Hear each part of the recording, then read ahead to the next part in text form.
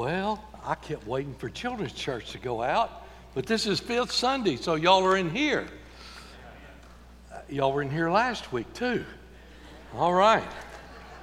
One more week and we're going to keep you in here. We're not going to let you go anywhere else. Amen.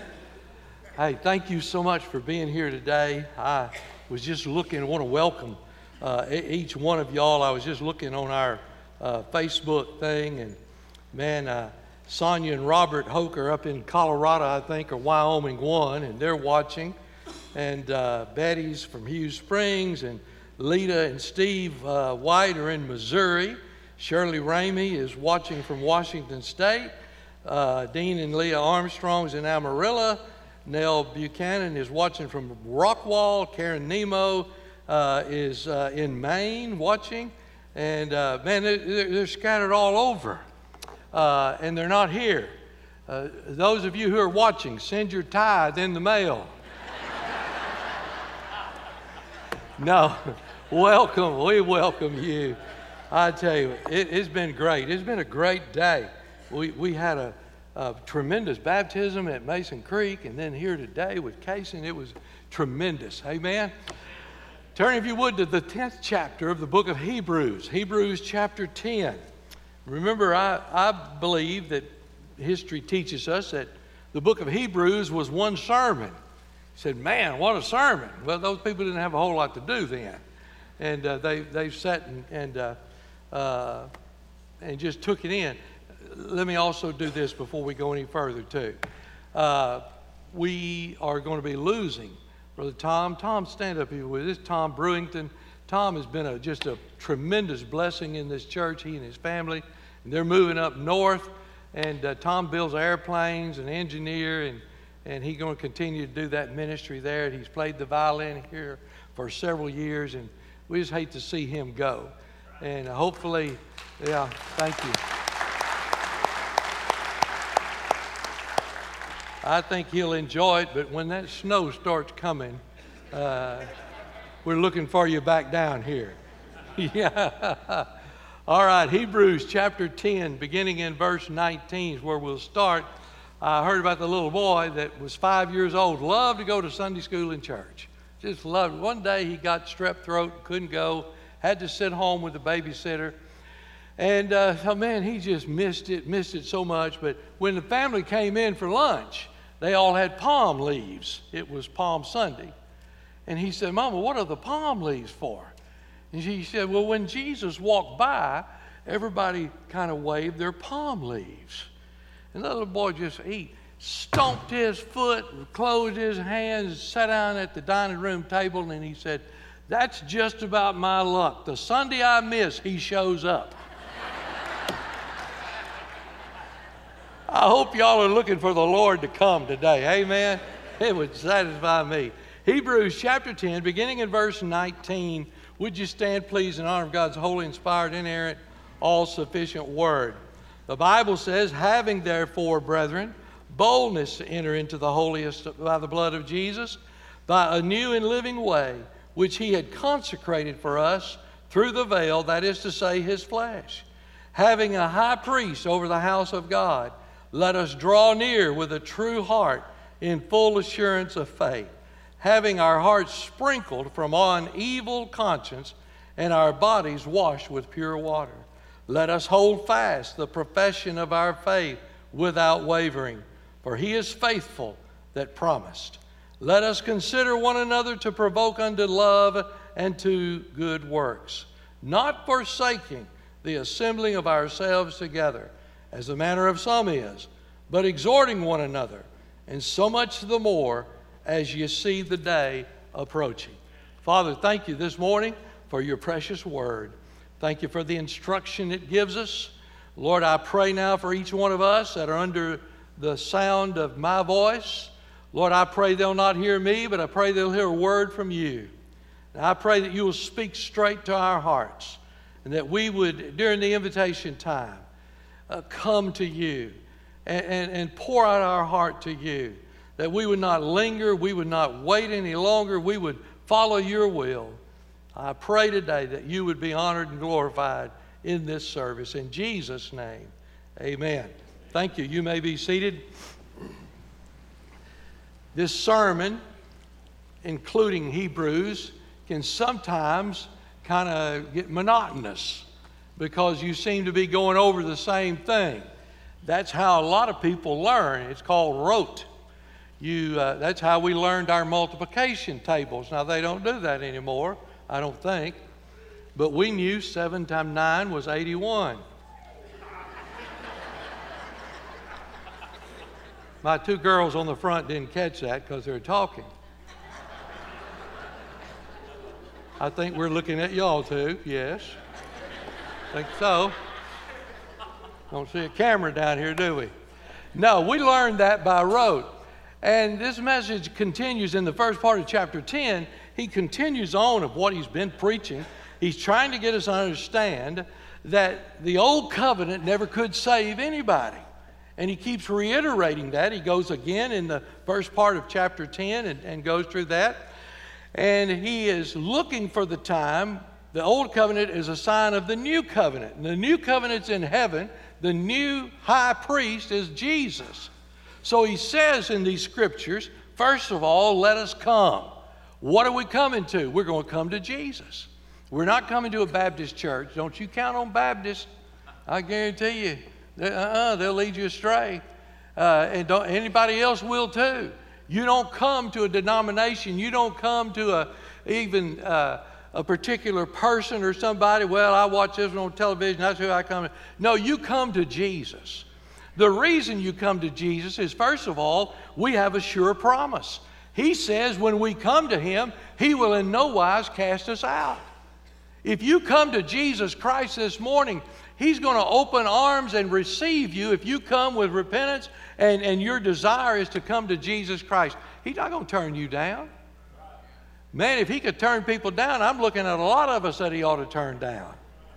But he's not going to turn you down. We've got a sure promise. The Romans 10:13 says, whosoever shall call upon the name of the Lord shall be saved. We've got that promise this morning. But we not only have a sure promise, we have a superior priest. The old priest in the old covenant, he brought his sacrifices, and if they were good for himself, he was clean ceremonially, and then he would go into the Holy of Holies, and he would bring the sacrifices for the people of God. They would tie bells on him and maybe a rope on his leg. If they heard the bells jingle, everything was good, but it got quiet. You say, well, why would that make a difference? Because if it got quiet, the atonement for sin was not good for the next year. So they were dependent upon that high priest to be right before God. Now, in the new covenant, because of our superior high priest, he doesn't bring an offering or a sacrifice for his sin because our Lord doesn't have any sin. He brings the offering and the sacrifice as a perfect Lamb of God on Calvary, on the old rugged cross. That's what he brings. And so we have a superior Christ and priest along with a sure promise, and we've got a saving pardon. I'm telling you, the Lord will save us this morning. The Bible says that let us draw near with a true heart, verse 22, in full assurance of faith. Full assurance of faith. What he's saying here is you can know you're saved. Now, I want to tell you, we need to draw near. If you're not sure of your salvation, how are you going to help anybody else? You're not going to be able to help anybody else. So we have a full assurance because of our sure promise, because of the supreme priest, and because of a saving pardon. We're covered in the blood of the Lamb, and our lives are transformed. You're not the person you want to be. Nobody in here probably is. You're not the person you're going to be one day when you get glorified and you're in heaven. But bless God, you ain't the person you used to be. I mean, the blood of Jesus covers it. I don't think we've got a hold of that yet. The blood of Jesus has covered our sin. That ought to make us the happiest people in the world. I mean, we heard a great sermon on Monday night, Where is the Blood? And it was at the camp meeting. If you look it up online, camp meeting with Dennis Irwin, tremendous message. Where is the blood? And he was talking about the blood. It wasn't on the grave clothes. They were clean white. Pure. Where is the blood? The blood is still alive today. It's fresh today. It will be fresh next week. It'll be fresh next year if the Lord doesn't come back. It covers our past sins. It covers our present sin. And it's going to cover the sin in the future. That's why we can have full assurance. We used to sing an old song years ago. You remember that one? You do? Don't lie to me. You do? Oh, you sang with me this morning? It goes like this. You ask me why I'm happy, so I'll just tell you why. Because my sins are gone. And when I meet the scoffers who ask me where they are, I say, my sins are gone. They're underneath the blood on the cross of Calvary, as far removed as darkness is from dawn. In the sea of God's forgetfulness, that's good enough for me. Praise God, my sins are gone. Boy, if we got a hold of that, somebody be shouting up in here this morning. Our sins are gone. They're gone. Separated as far as the east is the west. Covered under the deepest sea. Praise God, let us come. But not only let us come, he says here in Hebrews, let us cling.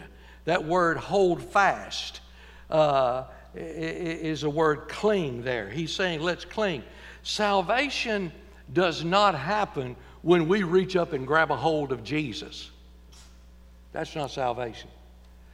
Salvation don't happen when you walk down an aisle.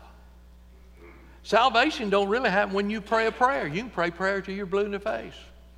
Salvation doesn't happen when you go through the baptismal waters. That's a product of salvation. Salvation happens when Jesus reaches down and grabs a hold of you. That's the full assurance. When you understand you couldn't do anything to get saved, you can't do anything to get lost. When Jesus reached down and grabbed you, I've used this illustration 100 times. I'll use it one more time this morning. If you were going to take your little 5-year-old grandchild, I was watching Rosie and Matt walk home the other day with Ariella. And one had on one arm and one on the other side there. And of course, they were just kind of dragging her along because she was looking all around. You know, she'd hear a sound and she'd look over here and she'd trip and she'd fall. Let me tell you, if you had your 5-year-old grandchild and you were crossing Loop 281 at 4th Street, number one, you ought to have your mental abilities checked. But they got access there where you can cross that thing if you're man enough. But you got him by the hand and he's got you by the hand and y'all take off walking. He's going to stumble, he's going to fall, and if you're me, you may stumble and fall too. But when you get to the other side, you're going to realize the important thing was not that he had a hold of you, but you had a hold of him. When we get to glory, we're going to realize one day the important thing is, oh, what I've done for Jesus. Oh, no. The important thing is he had a hold of us. He's got me. And the devil cannot pry it loose. The words to that old song of Rock of Ages, nothing in my hands I bring, simply to thy cross I cling. That's what we've got this morning.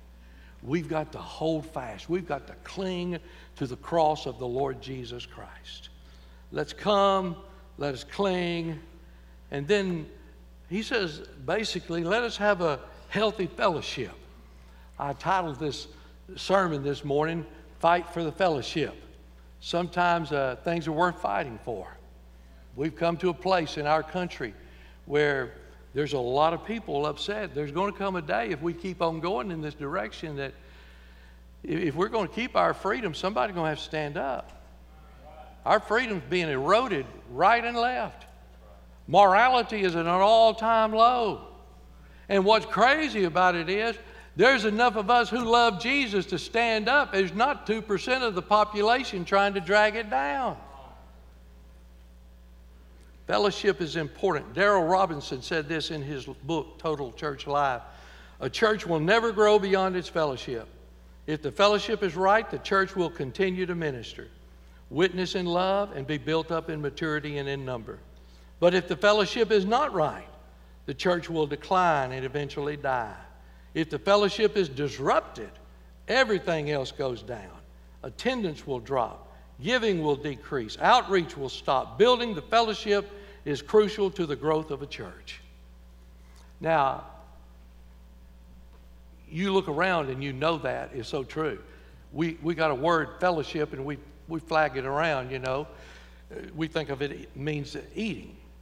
And we do a lot of fellowship around here. We do a lot of eating around here. This is not the place to be on a diet. Not here. But we do have salad every time we eat. So you can be on a diet if you want to pass up the chicken Alfredo, you can have salad. Fellowship is more than just gathering together, though. It is a time when we get to know one another. We get to encourage one another. We fellowship with one another. You say, well, I'd rather just not anybody know. I don't want. No, that's where your strength comes from the people of God. We're to exhort one another. We're to lift each other up. It goes farther than just getting together and hanging out. It's more about it's building relationship with a person. Somebody has said fellowship is two fellas in the same ship rowing in the same direction. A healthy fellowship, it pays attention to others. To others. We're told here to consider others. Look at verse 24. Let us consider one another. Consider others. To provoke unto love and to do good works. Paul said to the Philippians, he said, you consider others more important than yourself.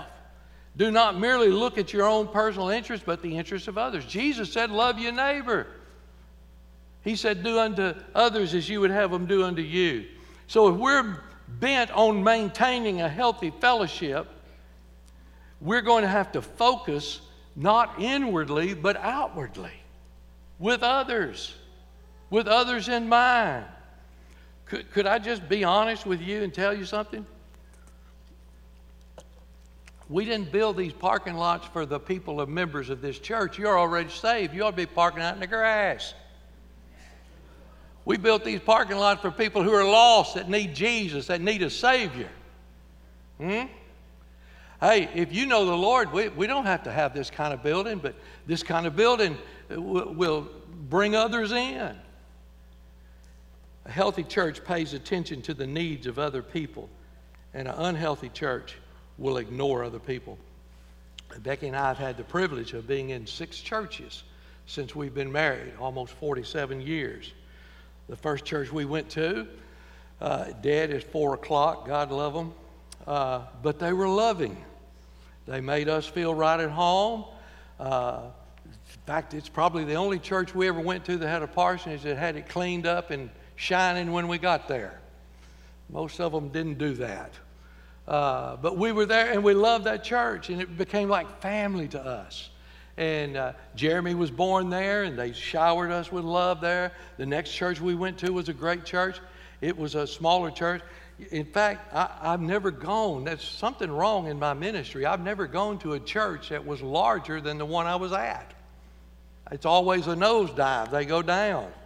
I'm not sure why that is, but it was a great church. The third church we went to, Becky sat down one night, and this lady said, that's Eloise's seat.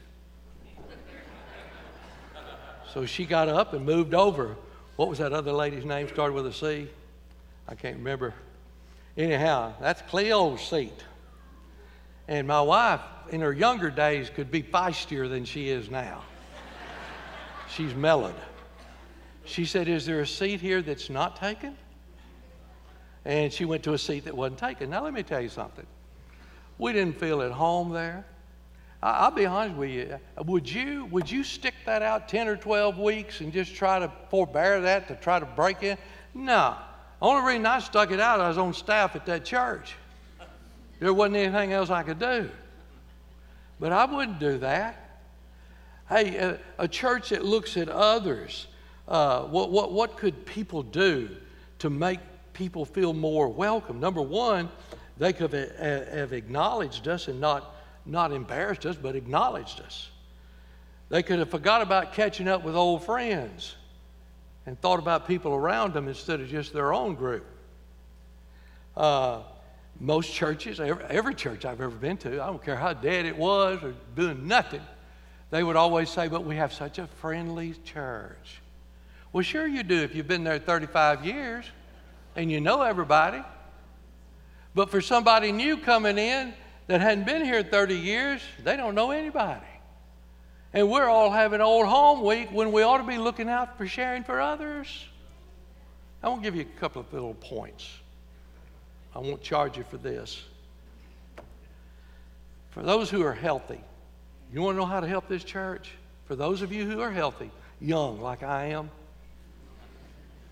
park out here in the faraway places.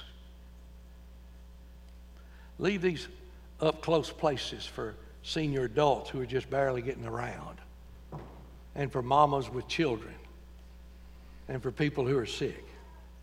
It won't hurt you to park out there. You need to exercise. Okay? That's number one.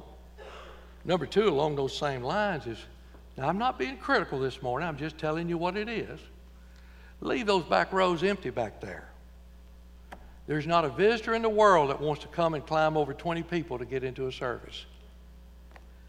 Y'all ought to be wanting to. These front seats ought to be filled to capacity down here before we ever go to the back.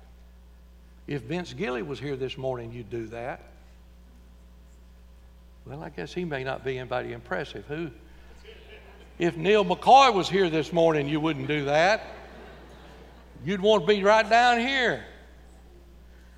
And then when we see a guest, speak. Speak. Now, I'm expecting, if you're a guest with us this morning, I'm just shooting straight with our people, but I want people to speak. Man, we've got to speak to one another. We've got to encourage one another. Now, I will grant you, if you're a guest here this morning, I want to warn you, we've got a couple of crankheads. We got a couple that would not smile if you were serving Bluebell Tin Roof ice cream.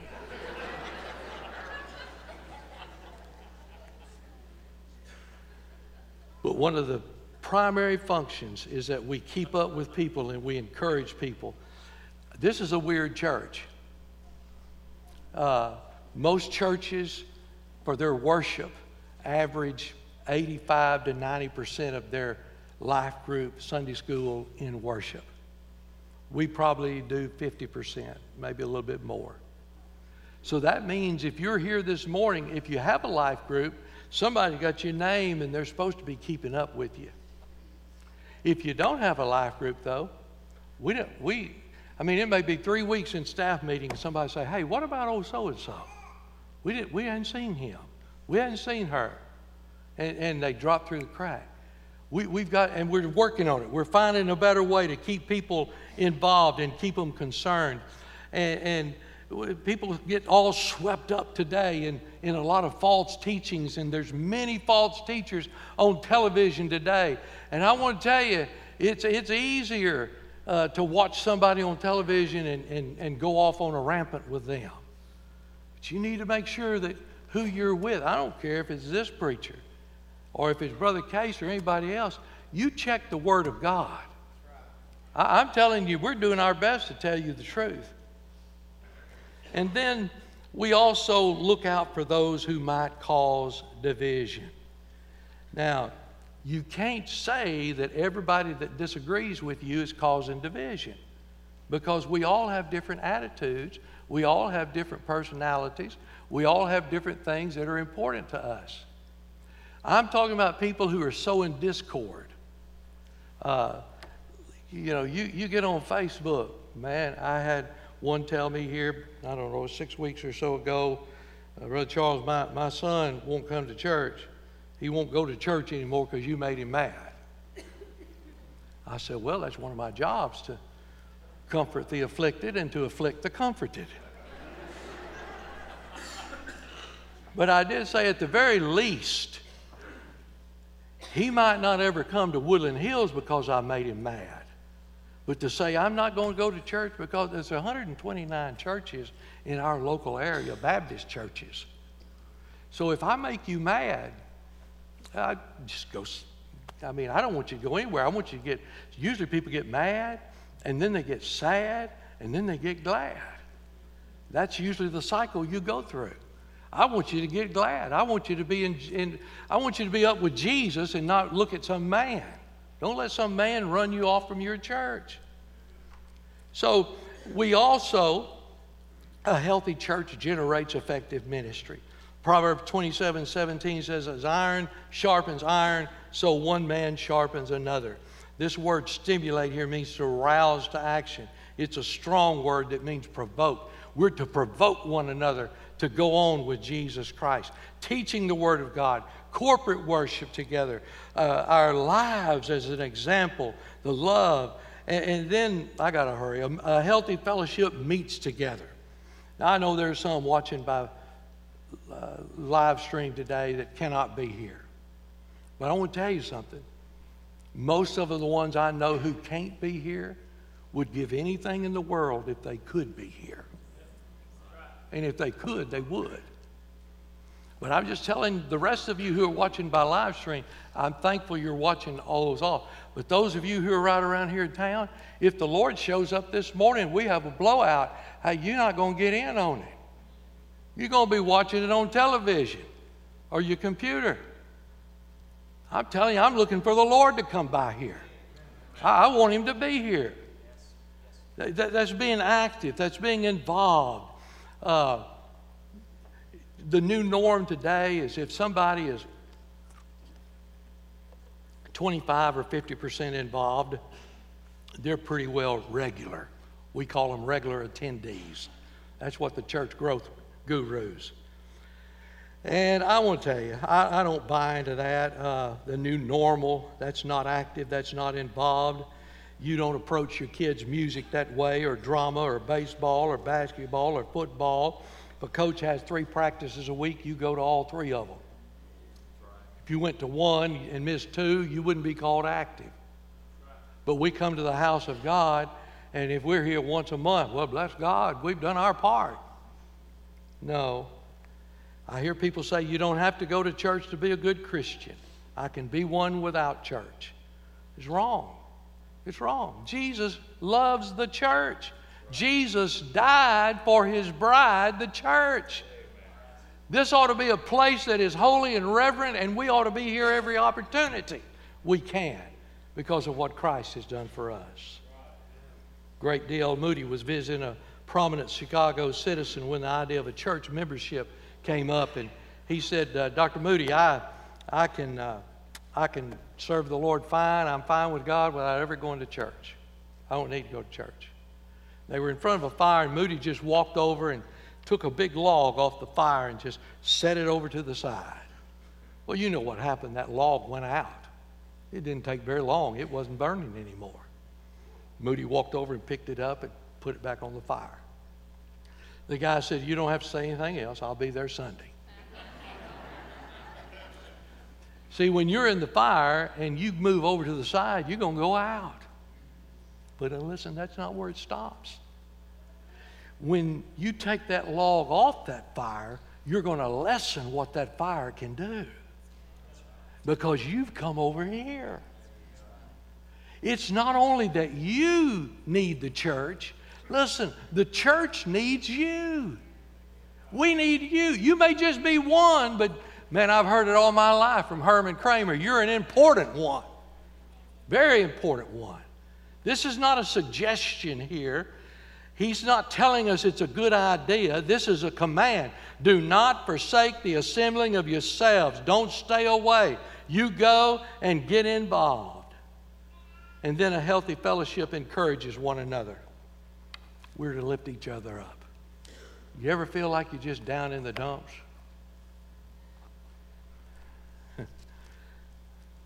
If I was honest with you this morning, I'd tell you that's one of these days.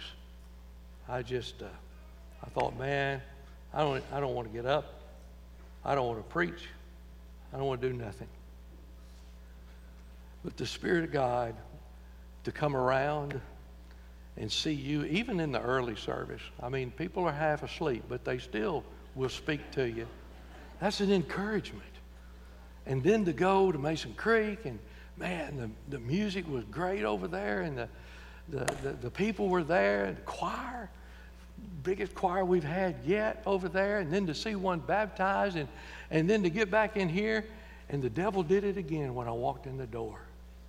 I walked in the door here, And there wasn't 75 people in this whole place. I said, good grief, we're going to be down today. It's going to be bad. I know the devil may not fool with you like that, but he's always, it's not him. I'm not important enough for the devil, but he's got a demon that's just as mean as he is. And then lastly, a healthy fellowship is mindful of the time. I said, I'm glad you read it. It's 10 minutes to 12. You need to be mindful of the time. That's not the time he's talking about. He's talking about the time when the Lord comes back. If we're going to be a church that's worth our salt, we're going to have to be mindful of the time. We don't have a lot of time. We're running wide open on every cylinder. And nobody loves it more than me. I'm telling you, there are people who need the Lord Jesus Christ who have never even been challenged with their lifestyle.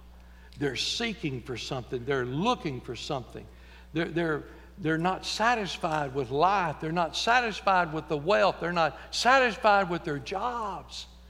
And the only thing that will ever satisfy them is to come to the new priest who gave his life on Calvary and have eternal life. And the void will be full. I would just beg you this morning, if God is speaking to your heart and you don't have the full assurance of your salvation, I wouldn't leave the building until I did. I don't know what's going to happen. I have no idea. But I wouldn't leave the building until I did. Maybe this morning you're here and you've been saved and you know you're saved, but the truth is you hadn't really been holding fast. You've been kind of slothful and slipping. And maybe you just need to come and stand here at this altar and kneel at this altar if you can. Say, Lord, forgive me. Lord, forgive me. Maybe today, this is Amnesty Sunday. I'm proclaiming it Amnesty Sunday. For every one of you who should have joined this church 6 or 8 weeks ago, or 3 months ago, or 6 months ago, I'm going to give you amnesty. Just come right down here and let's be a part of this church. You say, well, I'm not sure. How much more do you need to pray? Huh? Hey, if God's in it, then do it. If he's not in it, then don't do it. But I just want to tell you, I just want to remind you, the times are near.